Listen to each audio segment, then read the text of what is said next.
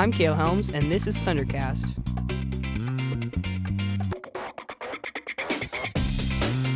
On this episode, we will be interviewing middle school teacher Mrs. Tammy Basie.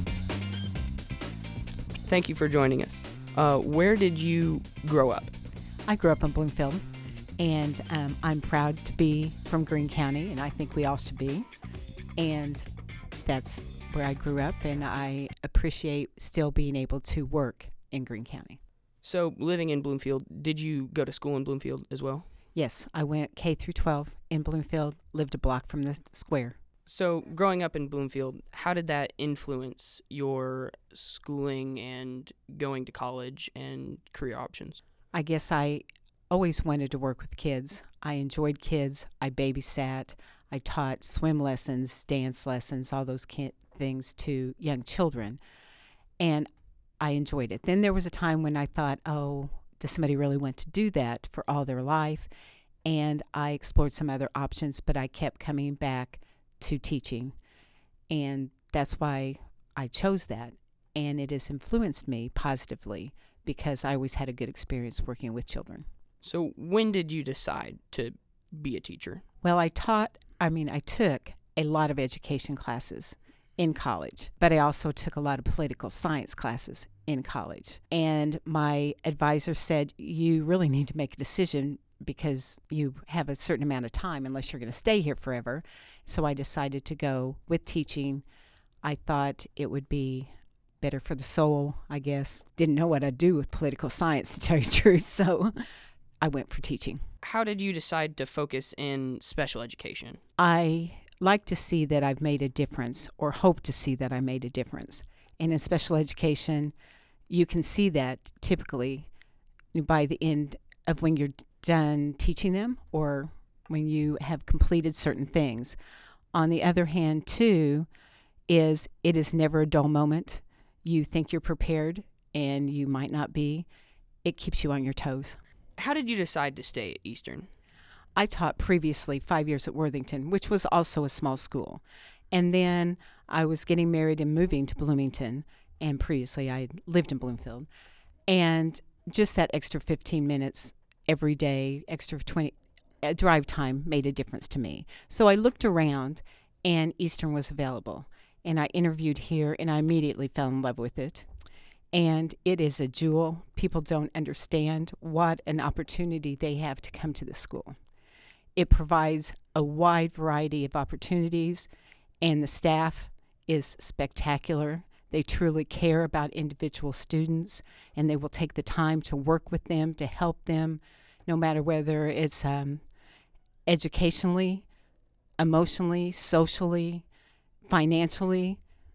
We take care of our own, and the community takes care of us and their own. So people can say what they want, but there's no better place. Speaking on how you were getting married, how do you feel that your family has played a role in your life? Well, my husband's also from Bloomfield, so he understands. My children, which are adults now, 22 and 26, they understand that it takes a lot of time. And I can tell you, to be honest, my sons work with kids. They coach. They always do that. And people ask, aren't you going to be a teacher? And they're like, no way, because it takes too much time. She worries about the kids. She takes time at night to grade papers, to prepare. And they've just seen that day in and day out. And I think it made them afraid of the time that it took. So when teaching, what is your biggest goal for your students? To be good life citizens, not only to learn educationally, to learn to read, to write, because that is a skill, but to be a good community member, to be a good friend, to be a good spouse, to take care of the environment, and to treat each other how they should be treated, how they want to be treated. They also need to learn that there's a big world out there. They need to explore any opportunity to go out into that world to see how other people live, how other cultures live, because we are not very diverse. But I think our arms are open to diversity, and if we make a point to open the world to them, then they will feel comfortable going out into the world, and they will also come home. What do you feel are the qualities of a good teacher? Flexibility, understanding, being able to change on a dime. I guess. Also, to truly care and take the time to care and teach what those children need to be taught. So those students that might be a little more advanced or interested in a certain area, let them go in that area. Those kids that need some remediation, little basic skills training, go back and build those skills so they'll have other things, a strong foundation to go and grow on. So what is the Difference Maker Award? The Difference Maker Award was something that started a few years ago, when people nominate anybody in the community who make a difference. And in that award, I was very honored. There are people who do great things, like started the physicians that work with needy families, all the way down to someone who just takes good care of the community or good care of their school. I was nominated because I like to help, and if you ask me to do something, I'll probably do it. So that's, I think, why I was nominated. So what does that mean to you that you were nominated with all your peers and your students that you've worked with? It was an honor, because many of those things you don't know. Well, first of all, you don't really think about it, and you don't know, even if you do think about it, if anybody notices. So when somebody notices, and that kind of makes you feel that, okay, I am on the right track. I'm doing the right thing. I'm making a difference, big, little, or in between. I'm helping somebody. So in your mind, what does it mean to help someone? To try to be observant, to see what they need. Do they need just a little extra push? Do they need some guidance? Do they need a kick in the rear to, start to do what they are capable of doing? Do they just need a little time out? Do you notice they just need to be left alone for a little while so they can regroup, come back to what needs to be done? If someone's out of gas along the road and they look safe, stop and help them. Those types of things. Just be observant. Why did you decide to work with the grade level that you work with, 5th and 6th graders? To be honest, I've taught every grade, K through 12, at some time in my 36 years of teaching. Well, when I first started at Eastern, I came in and I was elementary, K through 6, resource special needs students. And then as that population started to grow, we divided, Mrs. Apps and I divided the group up. She had the primary, K1, 2, and I had 3, 4, 5. No, I had 4, 5, and 6. She had K1, 2, and 3. And I had 4, 5, and 6, and that's how we divided up. So I had the upper elementary, and I enjoyed them. You don't have to wipe their nose. You can have, they can work somewhat independently and in groups, so you can change those groups a little more easily. Then, when the high school was being built, and the middle school was moving to where the old high school was, they asked, because I was the old one, where do you want to go? And I really didn't mind, but I knew the other special education teachers at the time were really interested in the primary. Actually, they were like, please, please, please, but under their breath, because they wouldn't have told me that. And I said, I'll take the middle school. I said, they'll keep you on their toes. They love you 1 minute, hate you the next minute for no apparent reason. And I like the vibe of the middle school. So you keep talking about all these people that you've worked with. What do your coworkers mean to you? Oh my gosh, they are beyond spectacular. They are in the trenches every day. People do not even imagine what they do. We have teaching assistants who first come to work and they're like, I had no idea everything that goes on in a school, all the things that are taken care of, the needs that are being met. People don't realize that. And my coworkers and I have an opportunity, because I do inclusion classes, so I often go into a classroom and team teach with another teacher. So I learn something from them every single day, even though I've been here forever. The way they do things, the way they present a lesson, the activities they show and give the opportunity to use, enrich those students every day. Our administrators are supportive and also spectacular. The students are great. The whole staff works for the best of these students. What are some needs that you feel that Eastern might cover that maybe a larger school might not be able to cover? They take care of their own. They notice those students that need a support in whatever area they might need, whether it's academically, socially, emotionally. They just need a friend. That is what Eastern provides. And I think anybody who comes to the school, whether they've been here a week, whether they've been here 10 years, is family, and we take care of family. We always laugh and say, families, we can talk about Aunt Martha, but you guys can't talk about Aunt Martha. That's kind of how we feel. We'll take care of everyone, and we may complain and gripe and agree to disagree on certain areas, but we always come back to we are working for a common goal. We'll take care of each other. We'll take care of the students, and I think that's what makes Eastern great. Looking ahead, what are some plans that you have for the future? So my plans for the future, I don't know. I'm up in the air for a lot of different things. I hope that I've influenced students, and I hope my plan is to continue doing that in a positive manner. People keep asking if I'm retiring because I'm old, and I can't imagine my life without teaching. I can't imagine my life without Eastern. But my husband is retiring at Christmas, but before I even think about retiring, I would have to think, number one, can I live without it? Number two, he's got to get his stuff in order to see, we have worked forever to see, how we're going to pursue that new adventure in our life when and if it comes. So people ask me all the time, and I never know what to say about that because I don't know. But no matter what I do, I hope to stay connected to education in some way until I'm 90. And you can push me wherever I need to go. So that is my hope. My hope is to remain with my hands in some kind of educational opportunities for students of some age. Why do you think teaching is so important in maybe less of a robotic way, but more of a family way? Because you deal with people and you see how their life affects their education. You see how just the day-to-day environment affects their education. You see them learn and grow academically and learn and grow in the way they see others and treat others. I think it's important in every aspect of life. I think that it is sometimes in today's day and age undervalued because people are like, oh, so you're a teacher? And you can tell they're thinking a lot of how do you do that? How do you make money doing that? Can you survive?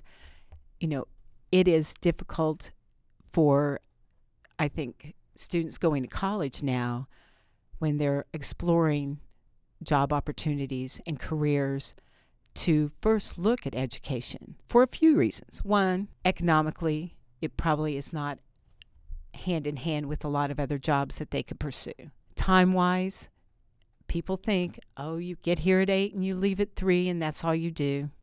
That's absolutely so untrue. So I think once they start getting into it, they realize that.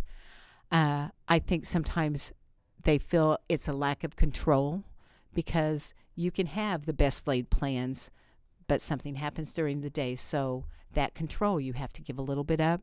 You have to make decisions and go with what needs to be done at the moment. So I think that's another. And I think sometimes we will say people in the news or even government sometimes say things that make education or going into a career in education is not valued. And so they hear all this, and with all those layered on top of each other, I think they're afraid of going into education. Students coming from many different backgrounds here in Greene County, how do you think that can affect school life? I think it should be a positive thing.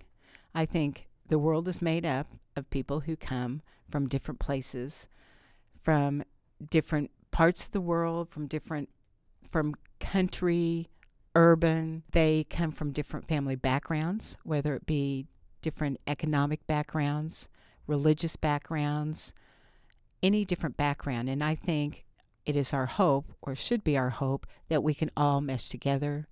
We can all use what we do best, no matter what our beliefs are, to come together to better people, to better the world. And I think as long as we accept that diversity, no matter what it is, the world would always be a better place. So how do you feel that education has changed over your career? Education has changed somewhat. I think sometimes with the pressure of standardized testing, we don't do some of the group project type things, or to the extent that we used to do them, or full units to the extent that we used to do them, because before we had to have such stringent standards, which is not always a bad thing, but we have to make those test grades, and we have to teach in order for those students to do well on those, because they not only judge the student, but the school and somewhat the community on how they do that. And if you're being judged and compared to others in that way, we want to do the best we can. So it's not that it's changed, but maybe the focus of different things have changed. So as far as, say, in social studies, being able to spend a lot of time on a certain unit and making the shelters and building different things and making the diagrams, sometimes that's not time-wise easily as accessible as used to. I think technology has improved, in most cases, education, because you can differentiate a lot by using in technology. If you need a little lower reading level, you need a higher reading level, you can allow kids to go in a lot of different ways with technology. On the other hand, technology cannot replace a human teacher that is working one-to-one or small group or even classroom. You can't replace a teacher. You can take online things, you can use that as the extra things, but teaching needs to be a human to human, because you can see if that child's having a bad day.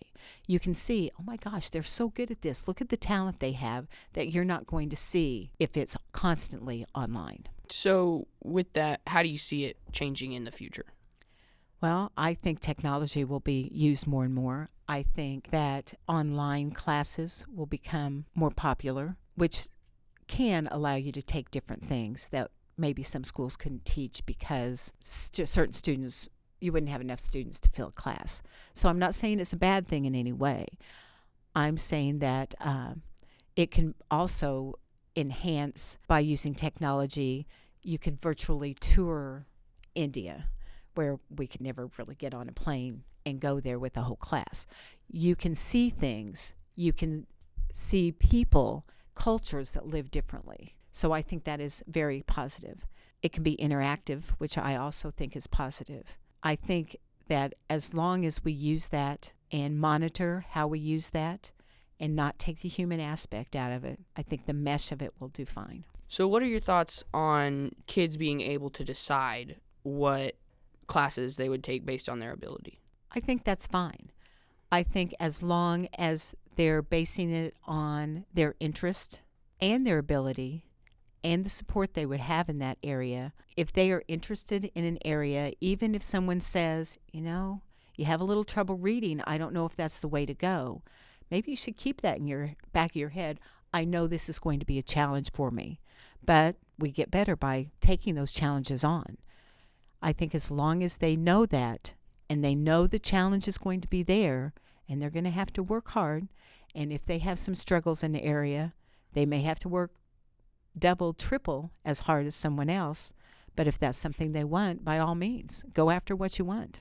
Is there anything else you would like to talk about? I don't think at the moment, but thank you for having me. It's been a joy. Thank you so much for joining us. I think Eastern is a hidden gem. I think everyone should come and enjoy the opportunity. I think the community should know if there is a situation or a problem or an activity, a class that they think would benefit the school system, they should let us know. Thanks for joining us for this episode of Thundercast. Please tune in for our next episode coming very soon. If you have any suggestions or comments, please email us at thundercast@egreen.k12.in.us. You can subscribe to hear every episode of Thundercast on iTunes, Google Play Music, and Podbean. All content in this podcast is property of Eastern Green School Corporation and may not be used without express written permission. All rights reserved.